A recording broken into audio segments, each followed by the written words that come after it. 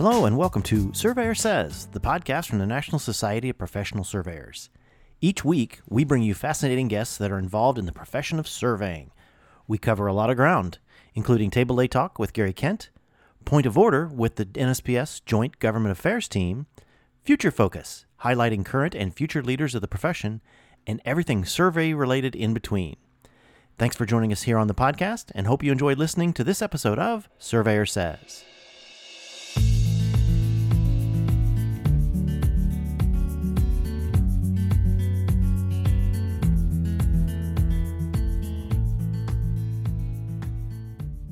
Welcome. This is your host, Curt Sumner, for another episode of the podcast series, Surveyor Says. Today, I'm pleased to have with me a guest who is going to share with us some information, not only about himself, but about the entity where he operates. And that entity is very important to our profession, being the NCEES. And I'll ask Tim this in a moment, but it used to be National Council of Examinations for Engineering and Surveying. But I don't know if it's just an acronym these days. I know the official name is still there, but everybody knows the acronym. So with that, welcome, Tim Miller. I appreciate you being with me today. Thank you, Curt. Glad to be here.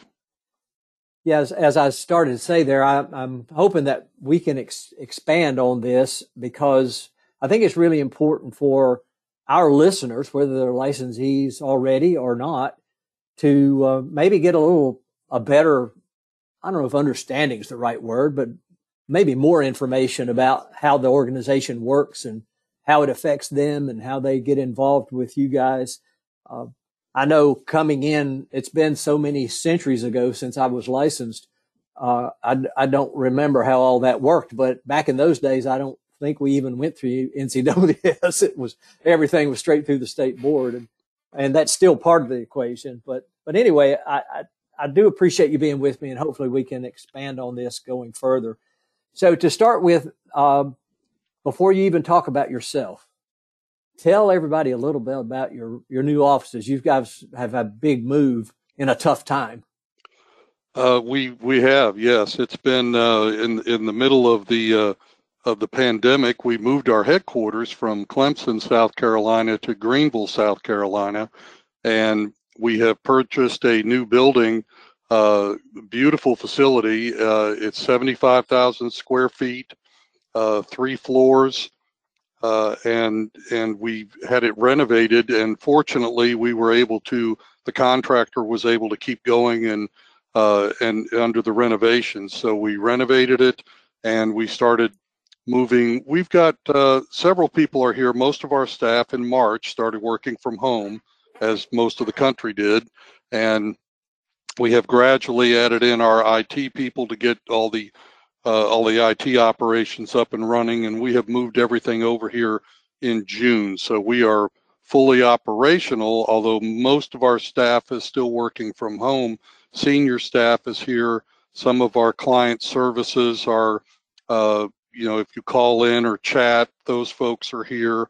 And other people are in as needed, but for the most part, we are not looking at having staff fully back in the office until January of 2021. So we'll see how that goes. But the building itself is beautiful. If you go to our website, ncees.org, I believe there is a video tour on the website, and I know it's been published in our social media, our Twitter and our Facebook accounts. And there's a video with our CEO, David Cox, giving a brief description. But the first floor is fully dedicated to our exam development. We bring volunteers in from all over the country to help us write questions and assemble exams and all that for the engineering and surveying exams. And so we have dedicated the first floor for that. We have 5 exam development labs. We are doing everything electronically now, so we have 100 computer stations set up. We have 5 labs with 20 each.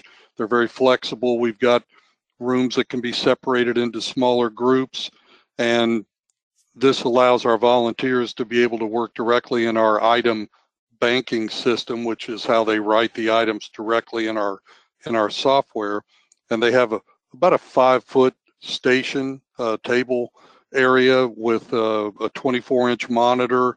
It'll be very nice. I'm very excited when we can have our volunteers come back in and use it, and I know they are as well currently, and I'll talk about this in a little bit, but currently we're meeting with them virtually to continue writing items and assembling exams and things like that. So they are looking forward to being here.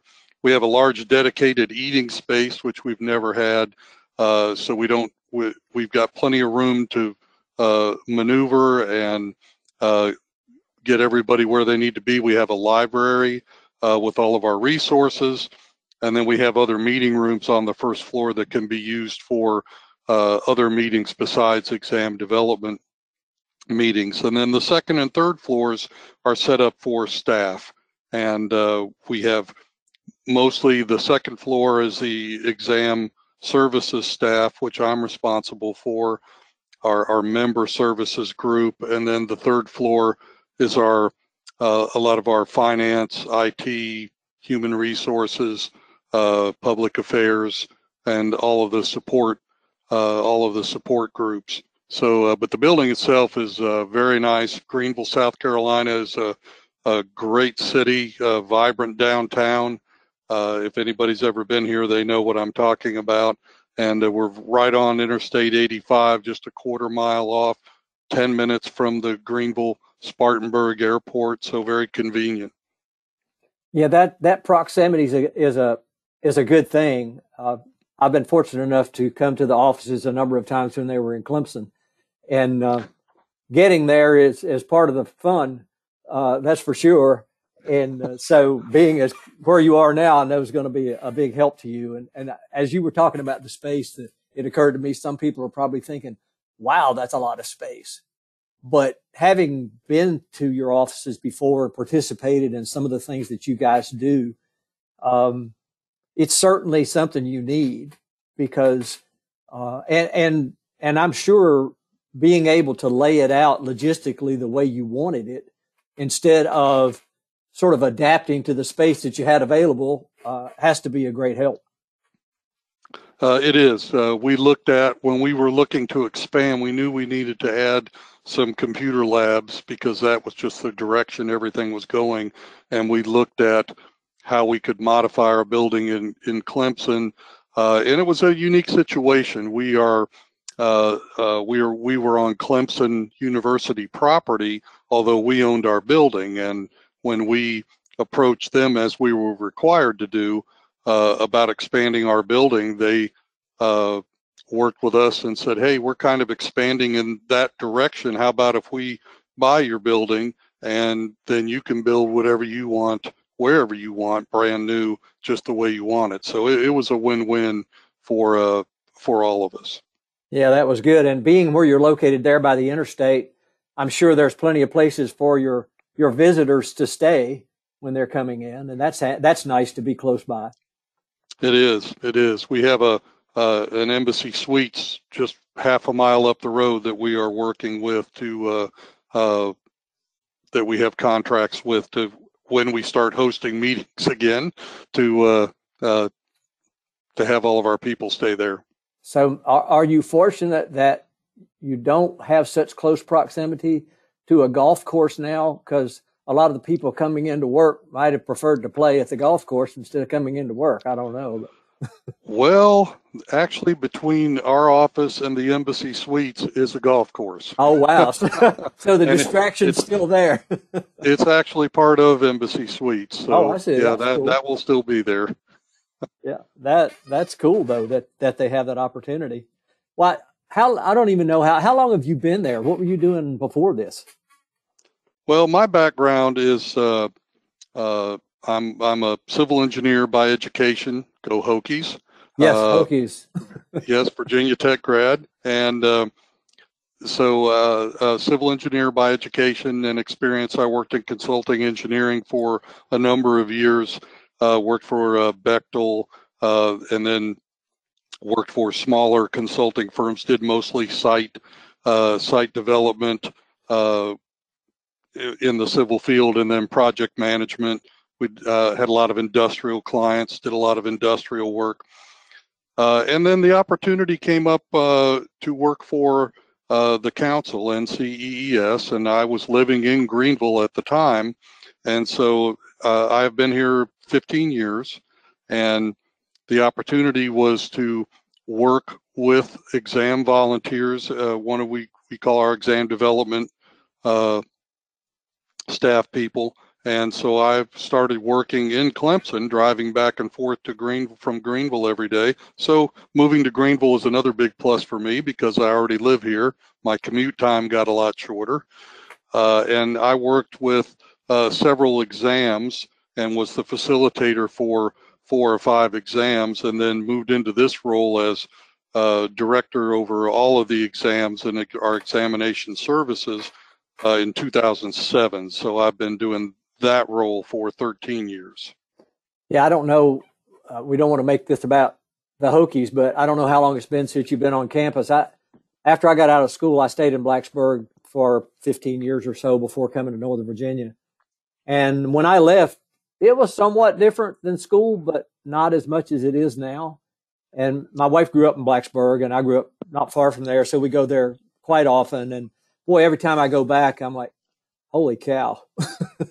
It's well, amazing. The last time I went back, I think was for a football game, but we went a day early, and that's where I met my wife of almost 37 years now.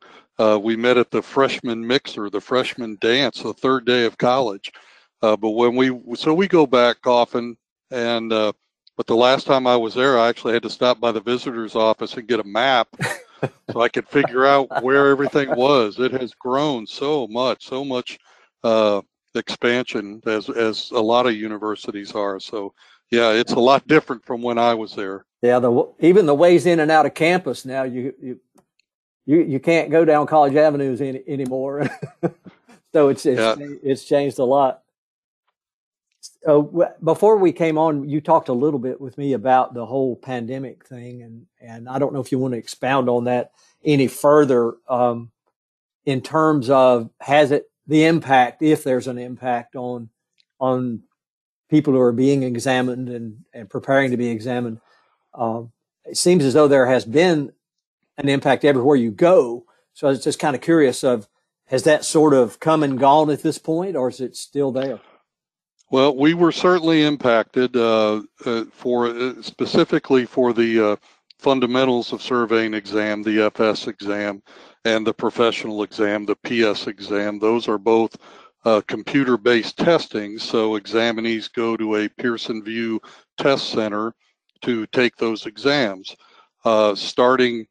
We were in the mid-March timeframe when all of this really started, and that's when we had to kind of shut down, and all of our staff started working from home. Pearson VUE shut down their testing centers right at the end of March, and they were closed for the month of April, and that affected some 7,500 candidates who had appointments set up for April. And we also had, as those of who remember when we had, those were pencil and paper exams, those were given in April and October. We still have pencil and paper exams that haven't been transitioned. And so we had to cancel our pencil and paper administration in April, and that affected some 16,000 examinees that we had to refund. And so we're hopeful we'll get all of them and others in October at our next pencil and paper offering. But back to the computer-based testing, Pearson VUE opened back up in the 1st of May with their test centers. However, they opened up at half capacity and trying to meet the social distancing requirements. So all of the people that were in that had appointments scheduled in April had to be rescheduled farther out.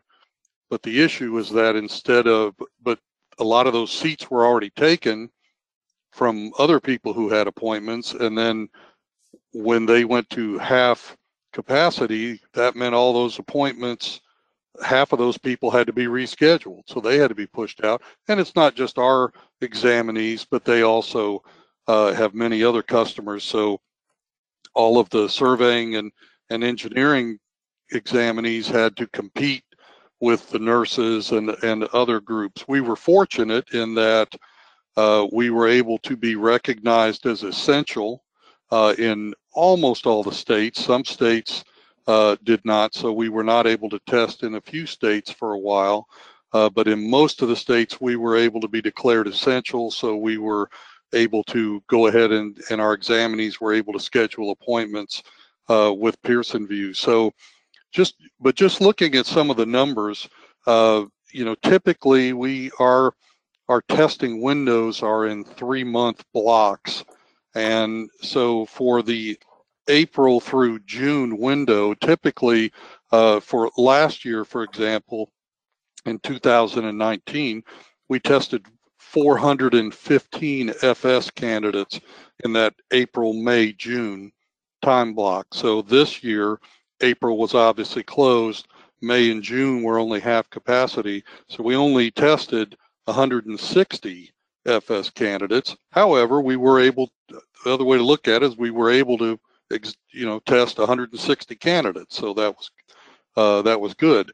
From the PS standpoint, in April through June in 2019, we tested almost 200 PS candidates, and this year from April through June, only about 76. So yes, that was a big reduction, but the July through September numbers, we are back up to where we were last year, and actually higher than we were last year. So things have picked up, and some states are allowing more testing, and so Pearson VUE is increasing their capacity at some of their test centers back to full capacity. So we've been fortunate, and so while there have been, it did drop down. I mean, we will probably, in looking at for the year, our fiscal year goes from October through the end of September. From last year to this year, we're looking at about 200 or so less FS candidates and less than 100 PS candidates. So we weren't affected a tremendous amount, but we were affected, certainly. Sure. You mentioned the pencil and paper option. I'm not sure everybody who's listening to us is actually aware of that. I would hope they are if they're in the exam process. But with going to Pearson VUE, I think the general thought is, okay, everything's gone that way. So maybe expound on that pencil and paper thing a little bit. Well, when the council, and you had it right, the National Council for Examiners for Engineering and Surveying, and so we work for the state licensing boards. And just as a brief aside to kind of help people understand that, the states, as you mentioned earlier, every state used to do their own thing. They actually, we're celebrating our 100th year this year, and all the states used to develop their own exams. You had to go to that state to be licensed. The states got together 100 years ago and formed a council so that they could recognize each other's credentials and maybe not have to go take those exams. And then in the 60s and later on, we developed the national exam. So that's when the council really took off, and we have a common exam that's used across the country. And so back in the late 2000s, I guess that's how you say that, the council was wanting to move towards computer-based testing, and so they voted that we needed to do that, but that's not something we have between our surveying exams and our engineering exams. We have 34 different exams, and so that's not something that we can just flip a switch and say, okay, one day we're pencil and paper and the next day we're computer-based testing, so we had to transition over time. And so we transitioned our fundamentals exams first. So our fundamentals of engineering and fundamentals of surveying, those exams transitioned from paper to computer, and that started in 2014. So those were our first computer-based exams. And then shortly after, we said we needed to work on our professional exams, and the professional surveying exam was the first professional exam to be converted, which I want to say was 2016. I hope that's right. Might be 17. And then the engineering exam started in 2018, and we still have some to go. The PE civil exam, the engineering exam for civil engineers, is our largest engineering exam, and it will be transitioned in 2022. So, and we're actually pulling that in. One thing we're doing now is trying to pull those transitions in so that we can get out of the pencil and paper business faster than we had originally planned. We had basically a 10-year program to get everything converted, and we're pulling those in, trying to do what we can to get those converted faster, because that allows examinees to test all year round and at the test centers where they want to, and we're not dependent on the two April and October test dates, because we obviously see what happens if we can't have one of those. It's causes a big problem. Yeah, another thing that you guys are doing that I would like to think folks who are looking to be examined or examined in more additional states from where they are now, but talk a little bit about the credentialing archiving, if that's the right word, where people provide information that you guys catalog somehow. Sure. What you're talking about is our records program. And in this case, having a record with us is a good thing. So as I mentioned earlier, back in the day, if you wanted, I'm licensed in South Carolina. If I wanted to be licensed in North Carolina, I would have had to go and take the exam and go through all that. Well, we got past that, and so they no longer would make me take the exam, but I would still have to become licensed there, and I would have to have my transcript from Virginia Tech sent directly to them, and I would have to have references sent to them, and I would have to get my exam results from South Carolina sent to them. And so it's a lot of paperwork. And if you're going to be licensed in multiple states, you have to go through that with every state. So everything that we do is for the state licensing boards, and there was a decision was made to come up with a program that would allow candidates to deposit their information with us in a record, and we would review everything and keep it all on file. And so we have, when you complete a record with us, we have your transcript, we have all of your work experience, and that's something that has to be updated periodically. And we have your exam results verified. We have your references that you have supplied us, and the information that your references gave us, and that has to be updated periodically. But now if I have a record with NCEES and I'm in South Carolina and I want to be licensed in North Carolina, I would contact NCEES and say, please send my record to North Carolina. And we would send that transmit that record, and you can be licensed in as little as 48 hours.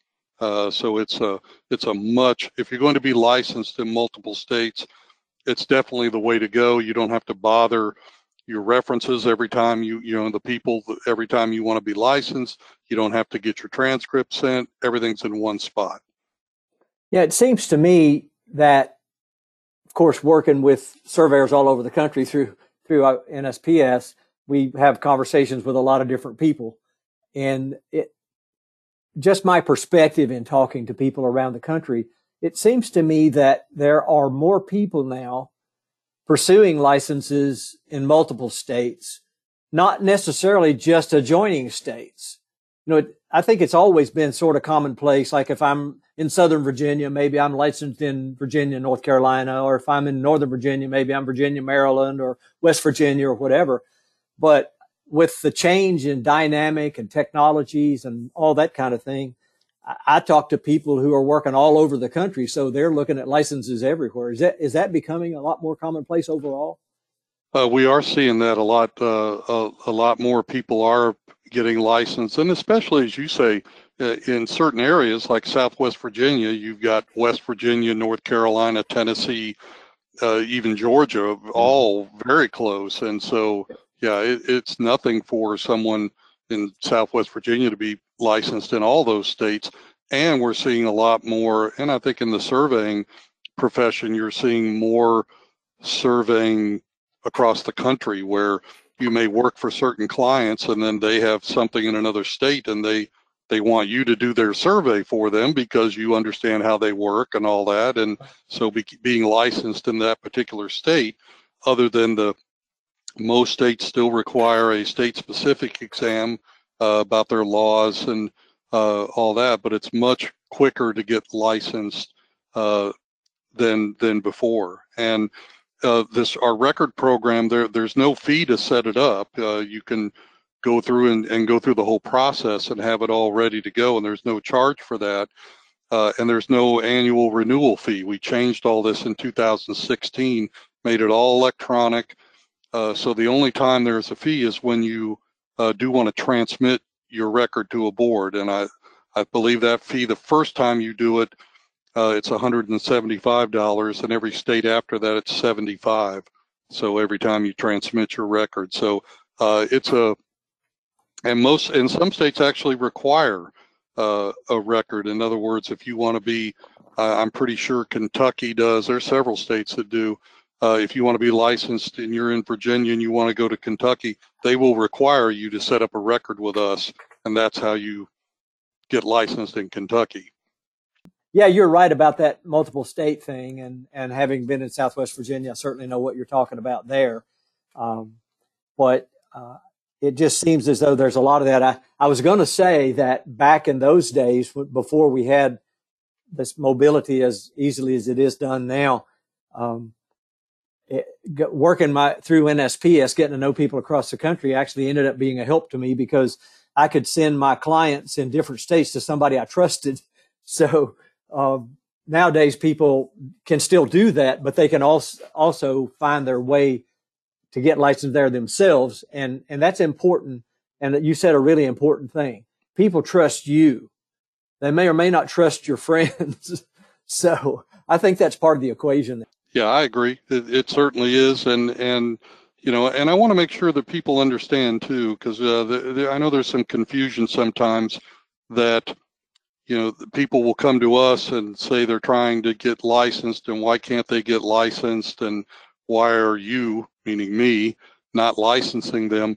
I can't license anybody. I have no authority. Everybody thinks I have all this authority to do things, and I do not. I'm in charge of the exams, but nobody here in this building can license you. You have to be licensed by your state licensing board. So if you have a licensing question, that's when you contact your board, or any kind of, am I qualified? And the qualifications to be licensed in a state. Now, there's a lot of that information on our website, but it really, anytime any decisions have to be made, it's from the state licensing board. And then we are involved on the exam side and on the, like I said, on the record side. And we work with all the state boards. Many things we do is we have, in order to try and make, from a mobility standpoint, the council gets together and creates these, what we call the model law and model rules.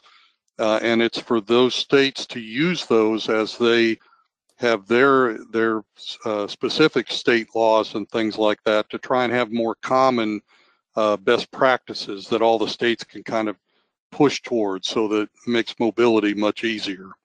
Right. We're not there yet, but they're working on it. One of the things that has always impressed me when I come to NCEES conferences is the number of board members from the respective states, regardless if they're surveying or engineering, who actually come to the conference and participate in what's going on. Your big board meeting room is full of people, and sometimes it seems like maybe everybody on the state licensing board might be there. That's probably not true, but it's impressive to see how many people show up for those meetings and want to be part of the process. And it made me wonder regarding somebody who might want to contribute somehow, but is not on their licensing board.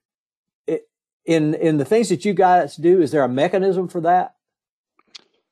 Well, certainly we have, if that's something that if someone is interested, they can either if they want to work on their state licensing board, would be to work with their state society, because most states the governor appoints the people who are on the licensing boards, but they normally get those people from the state societies, whether it's engineering or surveying. They work with them on the nominations for, okay, here are several qualified people who would be good to be on the licensing board. So I would suggest that people, if they want to go on that route, that they would work with their state society on that. As far as working with us, our biggest thing, again, that we do are the exams. And so we have, we are always looking for people to help us write items and work in the exam development. From a surveying standpoint, we've got a large cadre of people, qualified people who work with us on both the FS and the PS exam, and they are all volunteers. I always tell people I have the best job in the world. I work with volunteers. They all want to be here. They all want to help. They're all technical, so whether they're surveyors or engineers, we all speak a similar language, which is nice. And they want to help, and so they volunteer their time. Now, when we are meeting in person, we do pay for their travel expenses, and I always say we always feed them real well. But they do volunteer their time because they want to give back to their profession. And so our surveying volunteers are subject matter experts. Of course, everybody, you have to be licensed to do that.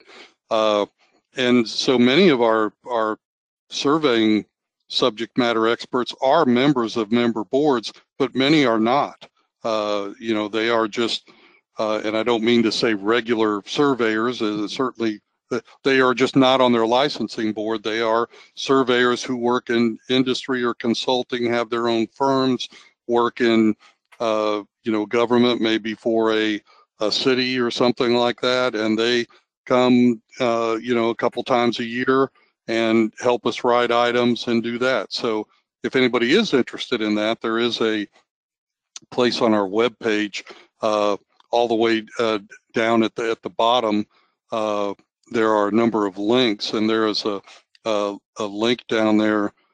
Before I say it, I want to make sure I see it under NCEES services, and there's a link for volunteering. And a couple of good things down there. There's a link for volunteering, and so if you're interested, you can express your interest there.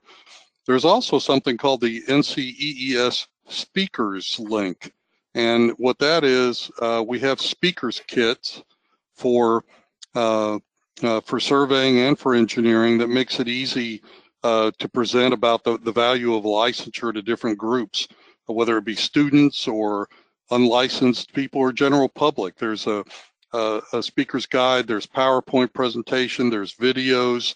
That's something that anybody can download, and you can also request a speaker if you're looking for a speaker for a particular group.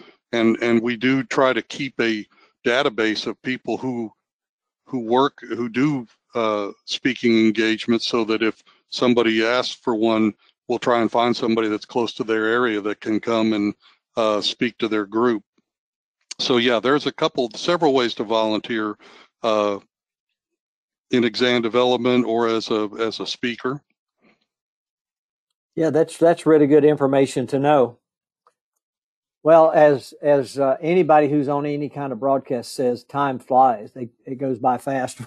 We typically do these podcasts somewhere in the neighborhood of a half hour or so.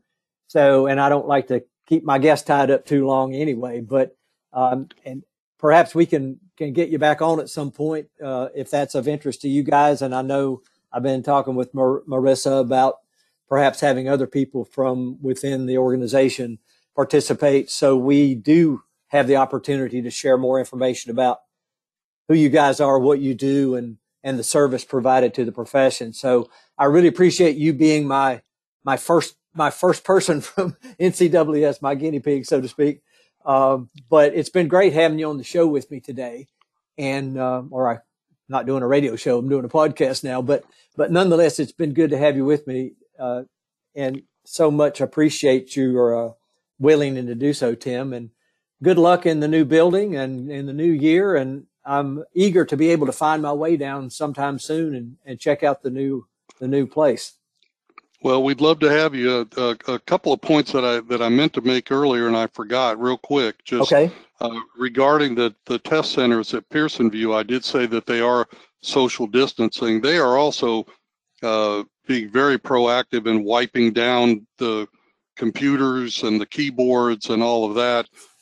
They also require masks to be worn during the testing area. The proctors are wearing the masks, and all of the examinees are. So they are being very serious about it. And we have had a couple situations where somebody refused to wear a mask and they were not allowed to test. So it's something we're taking serious. We are also working with our subject matter experts. We're still holding virtual meetings with our exam committees, so that's still working, and we're moving forward with that. But yeah, I'm definitely looking forward to being able to get everybody back in the building and get our volunteers here and have some guests here, and so we're certainly looking forward to having you come visit us. Yeah, I am too. So hopefully we'll see each other sometime soon. Assuming there is a annual meeting this year, maybe we'll have a chance to see each other. Well, we had our annual meeting about a week and a half ago, and it was all virtual. Oh, I didn't realize that you'd done it already that way. Well, we did, and we did not. It was a very abbreviated version. It was only, and we had only board members, member board, licensing board members were invited, and so we didn't have the normal, all the guests like where you would have come. We didn't have that this time, and so we did have some, but we had elections, and we had the business that had to be done, some bylaws things, and the passing of the gavel from our current president to our or our past president now to our current president. And so we did do that, and we managed to get through it all. We had about 5 webinars, I think, where we covered the finances and all of that. So, but yeah, hopefully next year we'll be in New Orleans, and I hope we'll be there and hope to see you there. Yeah, well, I'll just briefly say we did our spring meeting, and we're going to do our fall meeting remotely as you did, and did all our committee meetings that way too.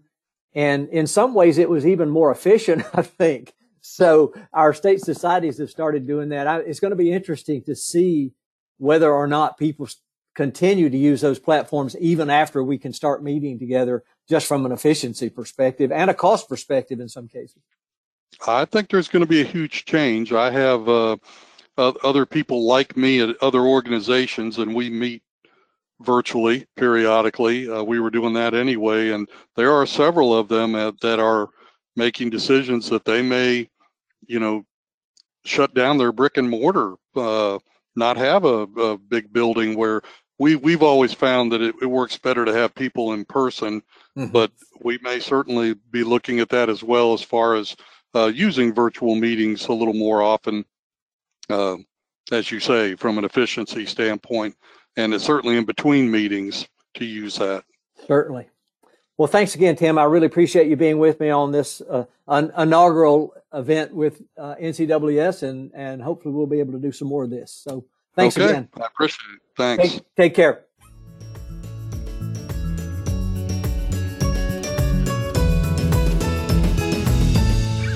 You You've been listening to the Surveyor Says podcast, brought to you by the National Society of Professional Surveyors. If you have any questions about today's episode or any other topic, please email us at info@nsps.us.com, and we are here to help.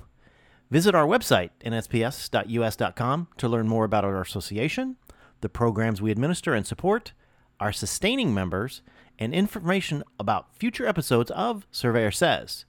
Subscribe to the podcast on iTunes, Apple Podcasts, Google Play, iHeartRadio, Spotify, as well as our podcast host, Podbean. And remember, it's a great day to be a surveyor.